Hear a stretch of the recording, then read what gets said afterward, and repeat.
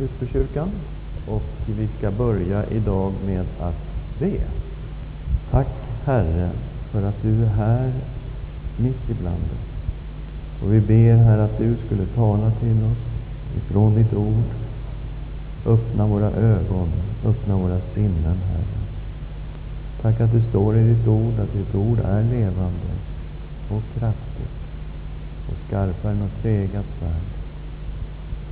Det tränger igenom så att det åtskiljer själ, ande, märg och ben, en domare över hjärtats uppsåt och tankar. Tack för ditt levande ord, Herre. I Jesu namn. Amen. Ja, vi har klarat av den första delen av Hebreerbrevet, den första stora undervisningsavdelningen med Jesus som vår apostel. Och vi ska nu börja titta på den andra stora undervisningsblocket med Jesus som vår överstepräst. Och vi kanske inte riktigt är vana vid hur vi ska relatera till Jesus som vår överstepräst. Vi brukar tacka Jesus för hans blod, att hans blod renar oss från all synd, hans offer, försoning. Men på något sätt så kanske vi inte har en tydlig förståelse av hur det här är kopplat till Jesus som vår överstepräst. Och det kommer Hebreerbrevet att hjälpa oss att förstå helheten kring det här med Jesu blod, Jesu offer, och hur det sitter ihop med just hans översteprästtjänst. Och vi tänker ibland, vad gör Jesus just nu? Gör han någonting just nu? Har han någon uppgift just nu? Och det har han. Som överstepräst har han verkligen en uppgift just nu för Guds folk. Och den uppgiften kommer vi också att sätta oss in i och förstå vad det är för någonting. Och vi ska alltså tala om översteprästen. Och vi ska gå till Gamla förbundet och försöka få en förståelse av just översteprästen. Där har vi han. Han hade ju speciella kläder. Han var inte klädd likadant som jag är klädd här idag. Han hade väldigt speciella kläder. Och de här kläderna hade ju en symbolik. Det var ju en del av hans uppdrag, kan man säga. Vi ska titta på bara några detaljer i den här klädedräkten. Diademet. Vi läser ifrån Andra Mosebok kapitel 28. Vers 36.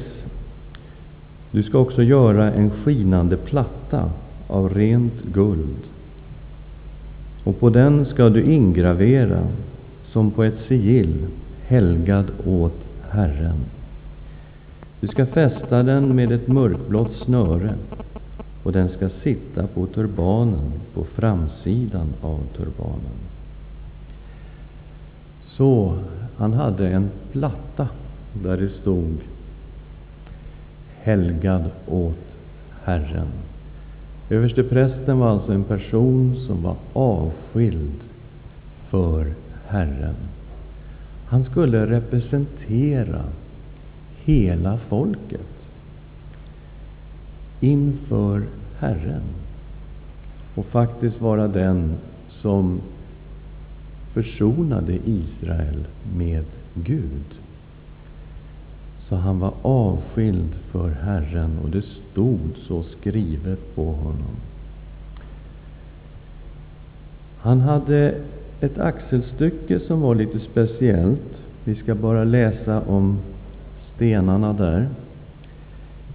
I 12:e versen, i 28:e kapitlet. Du ska sätta de båda stenarna på efodens axelstycken. Stenar till påminnelse för Israels barn. Aron ska bära deras namn på sina axlar inför Herrens ansikte till en påminnelse. Så det var 6 stammar ingraverade på ena stenen och 6 stammar ingraverade på den andra stenen. Och det här symboliserar ju då att när översteprästen går fram inför Herrens ansikte, så går ju hela folket fram i översteprästen, så att hela folket är närvarande inför Guds ansikte i översteprästen. De här var ingraverade till en påminnelse. Han var folkets representant inför Gud. Och vi har något liknande också med bröstskölden, som ibland kallas domskölden. 29:e versen. Aron ska bära namnen på Israels söner i domskölden på sitt hjärta när han går in i helgedomen, till en ständig påminnelse inför Herrens ansikte. I domskölden ska du lägga Urim och Tumim, och så att de ligger på Arons hjärta när han går inför Herren.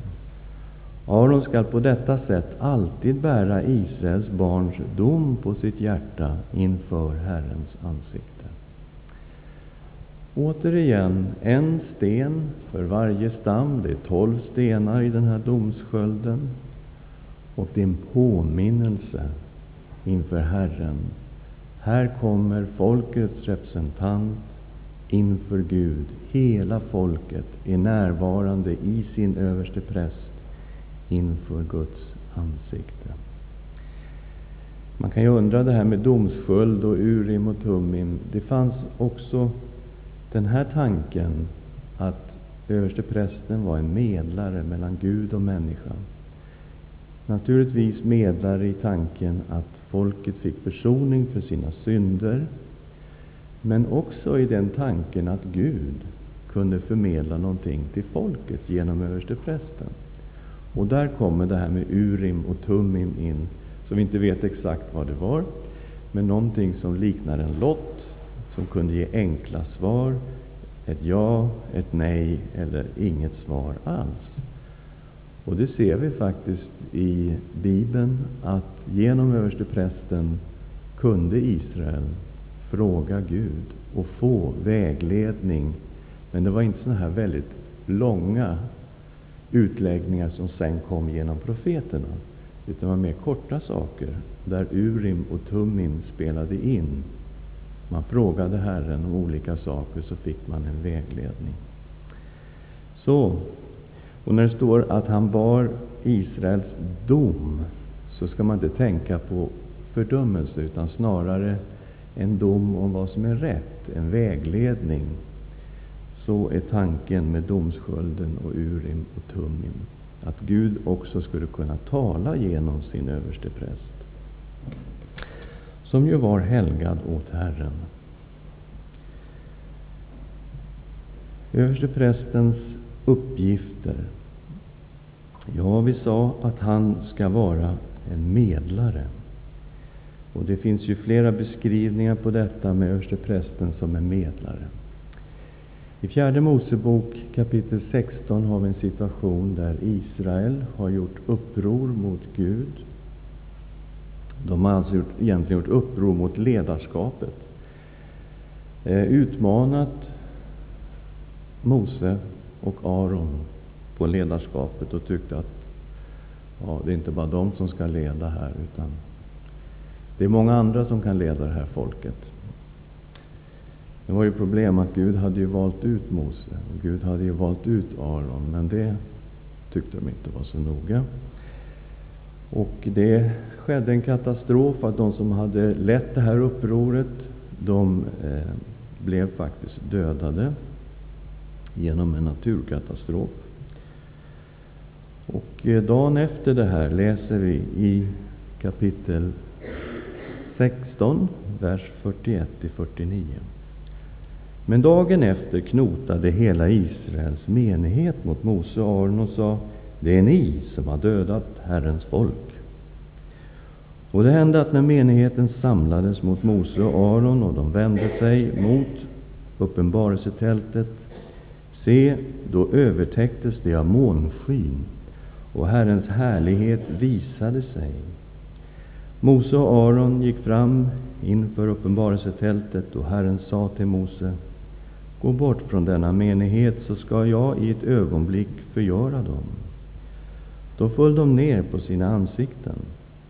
Och Mose sa till Aron: tag ditt fyrfat och lägg eld på altaret på det och strö på rökelse, och bär det genast till menigheten och bringa försoning för dem. Ty vrede har gått ut från Herrens ansikte, hemsökelsen har börjat. Aron tog det Mose hade sagt och skyndade mitt in i församlingen. Och se, hemsökelsen hade redan börjat bland folket. Aron la på rökelsen och bringade försoning för folket. Han stod mellan de döda och de levande, och hemsökelsen upphörde. Det som hade dött genom hemsökelsen utgjorde 14 700, förutom de som dog för Koras skull. Så här har vi en situation av synd, uppror. Synd mot Herren leder till straff i Bibeln. Så är det. Och här var det en omedelbar straff som skulle drabba folket. Och här har vi översteprästens funktion som en medlare. Han fanns ett uppdrag av sin bror Mose att springa in mitt ibland folket och bringa försoning för folket. Och när han tar en ställning då mellan de som har dött och de som ännu lever, så upphör hemsökelsen och folket blir försonat. Ja, det här kan man ju tycka är jättekonstigt. Skulle väl vi då som lever idag och knappt har ett syndamedvetande vara i behov av en överstepräst som skulle försona oss inför Gud? Hur känns det så här söndag morgon? Behöver vi sådana här saker, eller är det här bara lite konstiga saker? Jag ska läsa en vers som kanske stämmer lite till eftertanke. Romarbrevet 1 och 18. Guds vrede uppenbaras från himlen över all ogudaktighet och orättfärdighet hos människor som i orättfärdighet undertrycker sanningen. Då ställer vi frågan igen. Finns det någon orättfärdighet och synd i Sverige? Bland människor? Har ni sett någonting någonstans? Hört något? Skulle vi behöva en överstepräst som försonar oss med Gud? Det kanske inte bara var de som behövde försonas med Gud. Det kanske är så att vi också har sådana behov.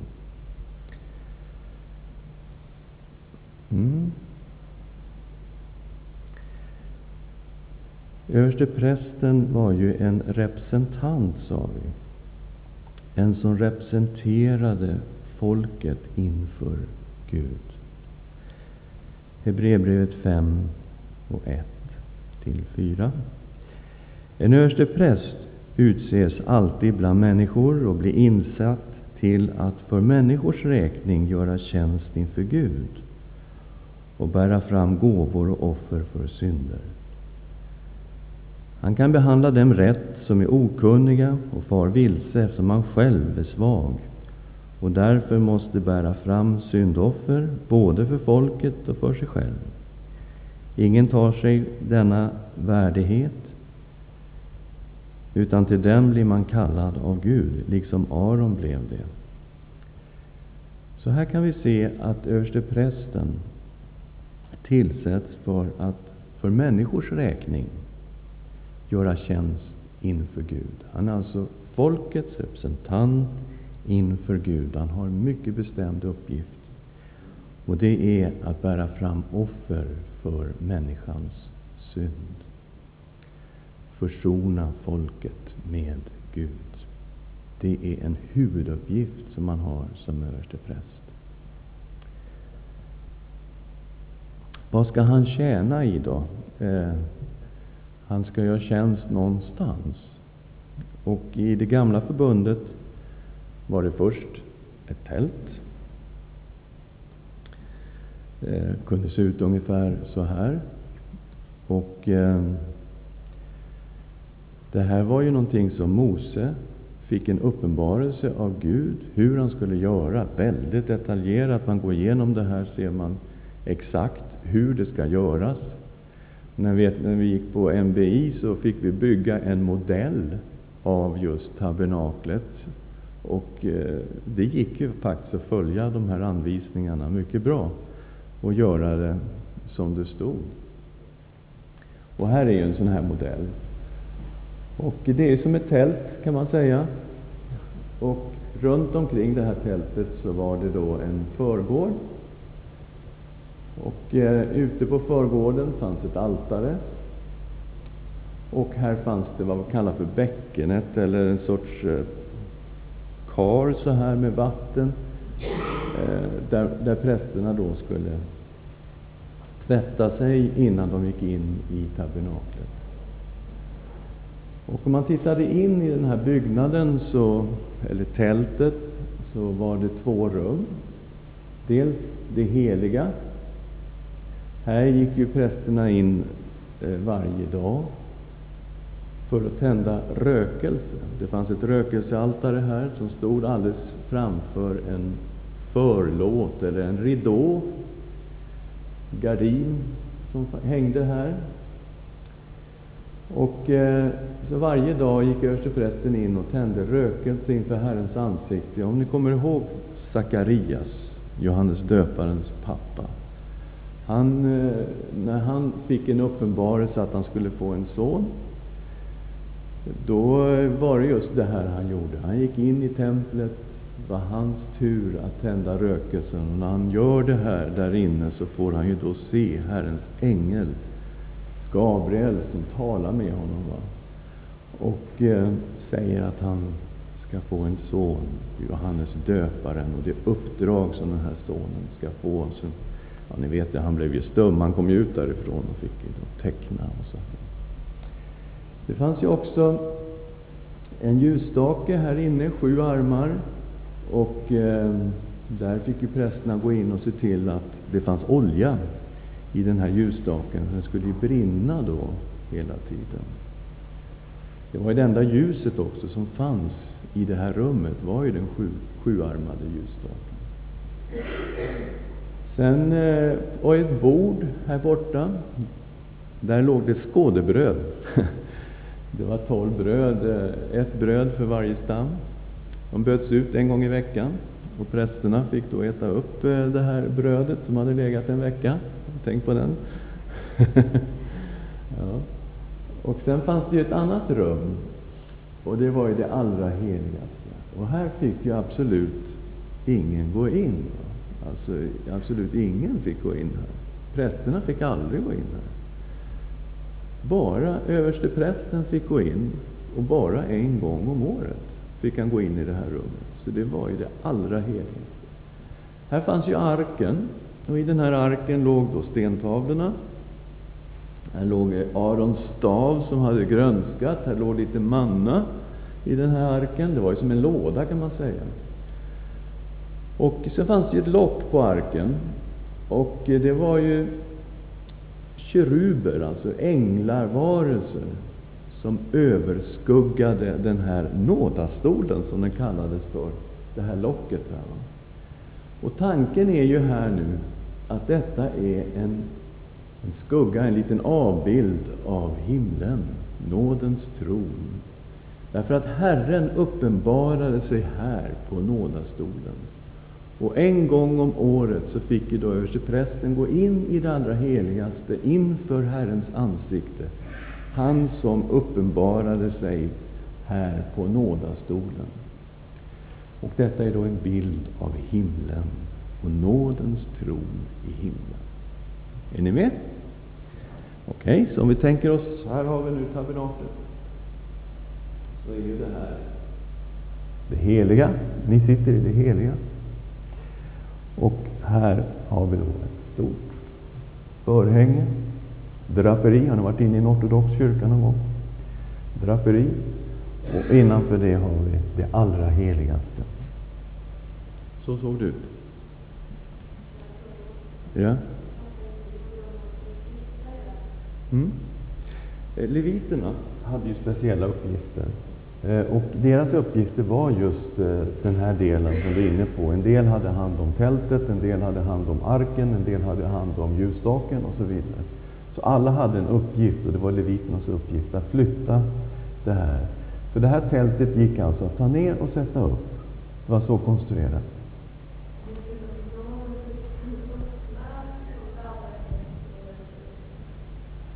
Ja, de fick ta ner den och sätta upp det på en ny lägerplats. När de gick i öknen var det så. Från lägerplats till lägerplats. Och här har vi det igen då. Och vi hade förgården. Vilka fick gå in i förgården? Prästerna naturligtvis. Och folket fick komma in här. Den som skulle bära fram ett offer inför Herren fick komma in i förgården, men inte längre. Stopp. Sen hade vi det heliga. Vilka fick komma in här då? Bara präster. Inga andra. Leviterna fick inte gå in. Bara prästerna fick gå in här.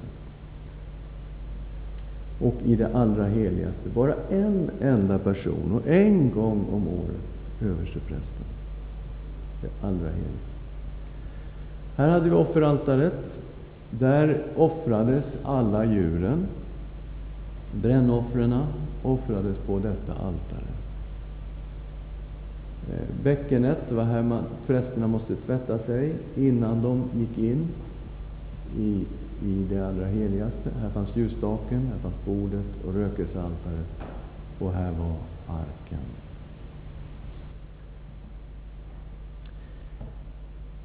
Den stora försoningsdagen. Och ni märker så har jag 3-4 predikningar på en gång här, men det vi gör en snabb inblick för att vi ska ha en sorts bakgrund som kommer att hjälpa oss i Hebreerbrevet. Vi kommer att ha svårt att förstå Hebreerbrevet om vi inte har den här bakgrunden.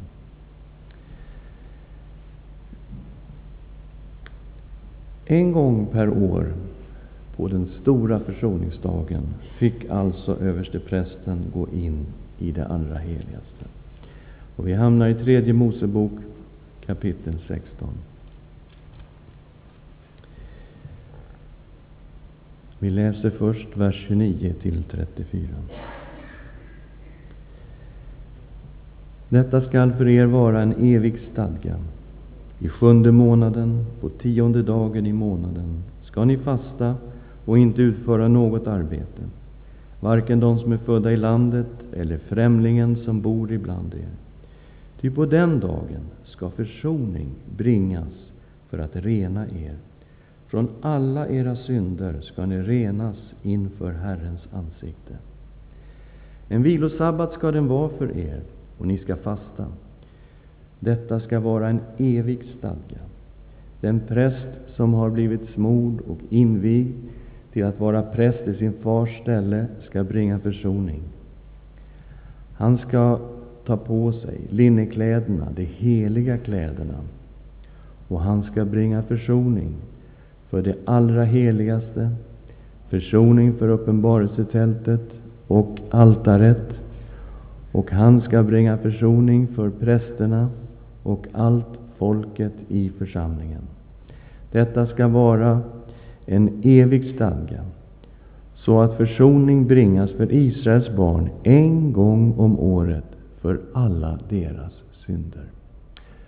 Så detta är den stora försoningsdagen. En enda gång om året bringas försoning för hela Israels folk.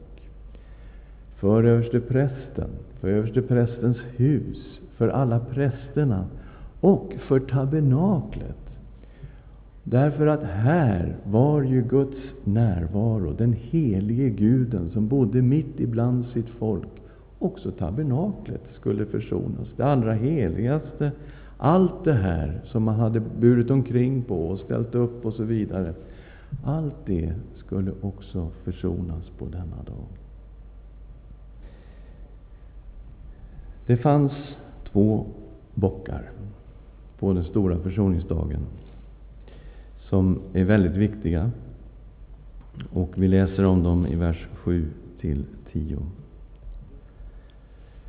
Sedan ska han ta de 2 bockarna och ställa dem inför Herrens ansikte vid ingången till uppenbarelsetältet. Aron ska dra lott om de båda bockarna, en lott för Herren och en lott för att skaffa bort synden. Den bock som lotten bestämmer åt Herren ska Aron föra fram och offra till syndoffer. Och den bock som lotten bestämmer för att skaffa bort synden ska ställas levande inför Herrens ansikte för att försoning ska bringas genom honom. Och sedan ska han sändas iväg ut i öknen för att skaffa bort synden. 2 bockar. Det visar på 2 viktiga aspekter i försoningen på den stora försoningsdagen. Den första bocken var alltså för Herren. Är det viktigt att det finns en försoning inför Herren, den helige, som inte faktiskt tolererar synd, som inte låtsas som om synden inte fanns? Det finns en väldigt viktig aspekt i försoningen, den helige. Det krävs en sorts försoning på grund av vår synd. Försoning är nödvändig. Guds vrede är alltså uppenbarad från himlen över all ogudaktighet och orättfärdighet hos människor som undertrycker sanningen. Försoningen har den här sidan också. Vi tycker inte om att tänka på Gud som en helig Gud som faktiskt skulle straffa synd. Men den sidan finns. Och stora försoningsdagen visar att den sidan finns. Och en lott skulle falla på en bock som var för Herren faktiskt. Och den andra bocken, den var till för att föra bort synden från folket. Det var den andra bockens uppgift. Och den bocken då som var för Herren, den första bocken, som är folkets syndoffersbock, den läser vi om i vers 15-19. Sedan ska han slakta folkets syndoffersbock och bära in dess blod innanför förlåten. Och han ska göra med blodet som han gjorde med tjurens blod. Han ska stänka det på nådastolen och framför nådastolen. Så ska han bringa försoning för helgedomen och rena den från Israels barns orenheter och överträdelser, ja, från alla deras synder. På samma sätt ska han göra med uppenbarelsetältet, som har sin plats hos dem, mitt ibland deras orenheter. Ingen människa får vara uppenbarelsetältet från den stund då han går in för att bringa försoning i helgedomen till dess han går ut. Så ska han bringa försoning för sig själv och sitt hus och för Israels hela församling. Sedan ska han gå ut till altaret som står inför Herrens ansikte och bringa försoning för det. Han ska ta av tjurens blod och bockens blod och stryka på altarets horn runt omkring. Och han ska stänka av blodet på altaret med sitt finger 7 gånger och rena och helga det från Israels barns orenheter. Och det här altaret då som står inför Herrens ansikte som renas, det är ju rökelsealtaret det handlar om. Som då ska renas också. Inför den helige Guden som bor mitt ibland sitt folk ska allt detta renas. Bock nummer 2. Som då egentligen var för folket. Vers 20-22. När Aron hade fullbordat försoningen för helgedomen, uppenbarelsetältet och allt,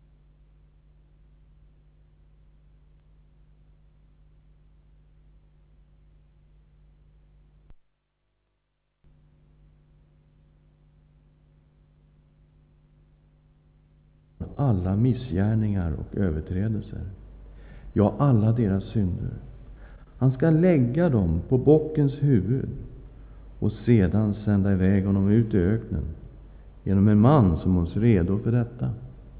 Bocken ska bära alla deras missgärningar på sig ut i ödemarken, och man ska släppa bocken ute i öknen.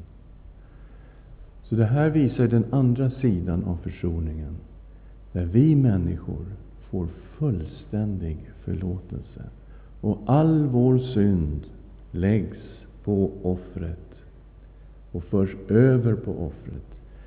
Så vad Aron gör här, översteprästen, och tänker nu igen, han representerar hela folket. Namnen på stammarna ingraverade här.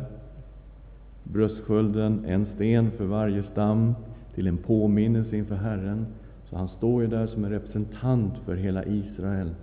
Och så lägger han då händerna på bockens huvud och bekänner folkets synd. Och all synd, så att säga, förs över på det här bocken som då leds ut i öknen, och så är synden skild ifrån folket. Och det här sker en gång om året. Varför fokuserar jag på den stora försoningsdagen? Ja, ni kommer att se när vi kommer in i Hebreerbrevet. Visst, Kristi offer täcker alla offer i gamla förbundet. Men det offer som Hebreerbrevet hela tiden går tillbaks till är just offret som sker på den stora försoningsdagen. Så genom att ha en inblick i exakt hur det fungerar på den stora försoningsdagen, så kommer vi att förstå Hebreerbrevets budskap. Då går vi till Hebreerbrevet. Och vi kommer bara snudda vid vårt ämne idag. Vi har ju bra många kapitel på oss. 4:14 till 10:18. Så vi ska bara ta 3 versar. Och typiskt hebreiskt faktiskt, så introduceras vi rakt in i de stora hemligheterna på de första 3 verserna. Och sen går man ju tillbaks och går igenom exakt hur det här håller ihop. Men det här är typiskt ett hebreiskt sätt att undervisa. Det kan vara frustrerande för en som tänker som en grek, skulle jag på säga. Men vi har inte samma sätt att tänka, inte samma sätt att resonera, inte samma sätt att föra fram logik. Vi läser Hebreerbrevet 4, vers 14-16. Då vi nu har en stor överstepräst, Jesus, Guds son, som har stigit upp genom himlarna.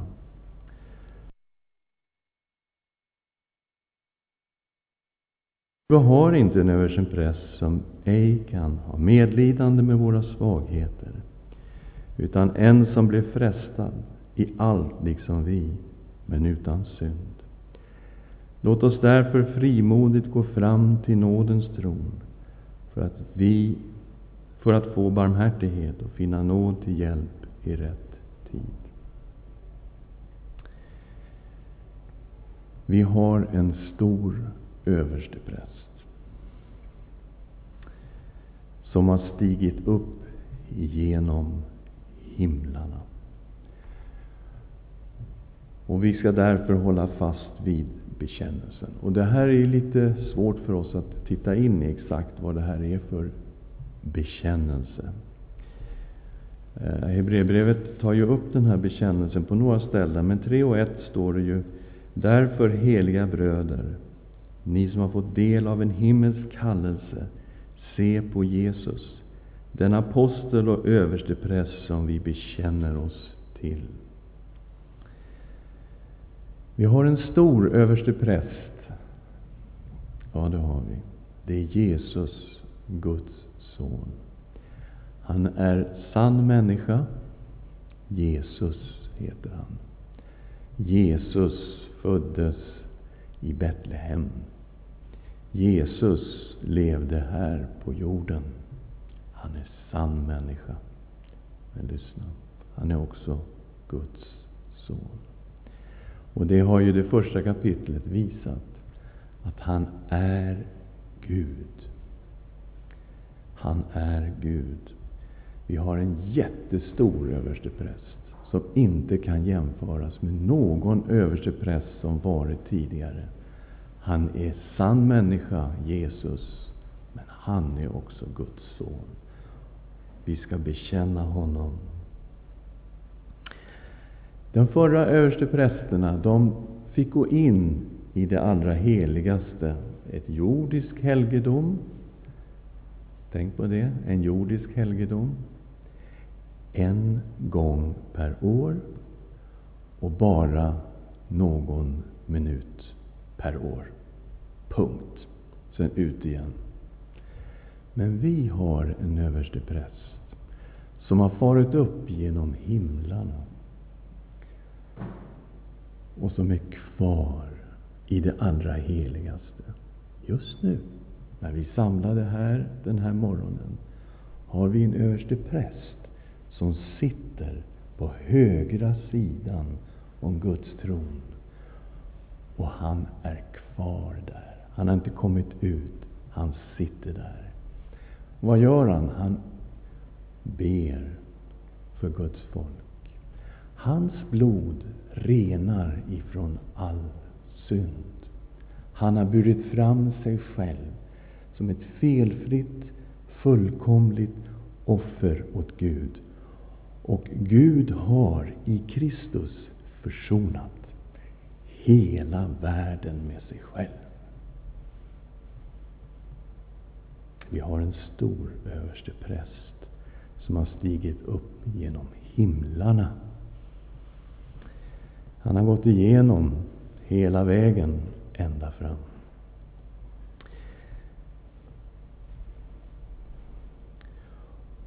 Och då kan man ju tänka sig, om han är så stor, hur kan han då relatera till mig som är så liten? Han har medlidande med vår svaghet. Ty vi har inte en överstepräst som ej kan ha medlidande med våra svagheter. Fantastiskt. En så stor överstepräst som har medlidande med våra svagheter. En som har frestad i allt, liksom vi, men utan synd. Och det är ju andra kapitlet introducerat igen på ett hebreiskt sätt, vers 17 och 18. Därför måste han bli lik sina bröder, för att bli en barmhärtig och trogen överstepräst inför Gud, att sona folkets synder. Eftersom han själv har lidit och blivit frestad, kan han hjälpa dem som frestas. Tänk vilken överstepräst. Här får vi komma helt ofullkomliga, fulla av svagheter. Till och med syndare får komma här. Och tänk nu på att i det gamla förbundet fick folket bara gå in i den här förgården. Och bara prästerna fick gå in i det heliga. Och bara översteprästen fick en gång om året, några få minuter, gå in i det allra heligaste inför nådastolen. Men i Kristus får vi gå hela vägen. Förlåten har rämnat uppifrån och ända ner. Och vägen in i det allra heligaste har öppnats för alla människor. Och alla folk får komma hela vägen in för Guds ansikte. Detta är någonting fantastiskt. Och det här kommer ju Hebreerbrevet att utveckla. 16:e versen. Låt oss därför frimodigt, fantastiskt ord, gå fram till nådens tron och få barmhärtighet och finna nåd till hjälp i rätt tid. Här kan vi klampa på frimodigt. Med all min skröplighet får vi komma. Hur långt då? Kan man stå liksom några kilometer ifrån och titta på något sätt? Nej. Hela vägen in till nådens tron. Och tänk att det inte är en domstron vi kommer till. Vi kommer till nådens tron. Här får vi nåd. Här får vi barmhärtighet. Här får vi hjälp. Varför? Vår överstepräst sitter där på högra sidan om Guds tron. Och han är försoningen för våra synder. Därför får vi komma in. Jesu blod renar oss från all synd. Och vi får vara inför Gud. Det här är så stort. Det här är så fantastiskt. Att vi frimodigt får komma hela vägen in för Gud. Ja, så det här är en introduktion. Vi har smakat på det idag. Vi kommer att gå igenom det bit för bit. Håll ut ända till det 10:e kapitlets 18:e vers. Ska vi be. Tack Herre för det oerhörda. Att vi vanliga människor, hedningar som vi är från olika folk, är kallade att gå in för nådens tron med frimodighet. Tack Herre, vår överste präst, att du är där. Att du sitter på Faderns högra sida. Och att ditt blod renar oss ifrån all synd. Och gör att vi kan få barmhärtighet och nåd och hjälp. Tack att du inte dömer oss, utan att du har medlidande med våra svagheter. Att du har varit frestad i allt, prövad på alla sätt. Du är en underbar överstepräst, Jesus, Guds son. Vi vill hålla fast vid den bekännelsen. Amen. Ja, nu har vi använt vår tid. Men ni får ursäkta, jag gjorde det omöjliga. Jag tog er på en resa genom Gamla testamentet. Så att det var väldigt svårt för mig att hinna allt det här. Ja. Bra fråga. Det vet vi inte riktigt. Men ett namn som är förknippat med ödemarken och öknen.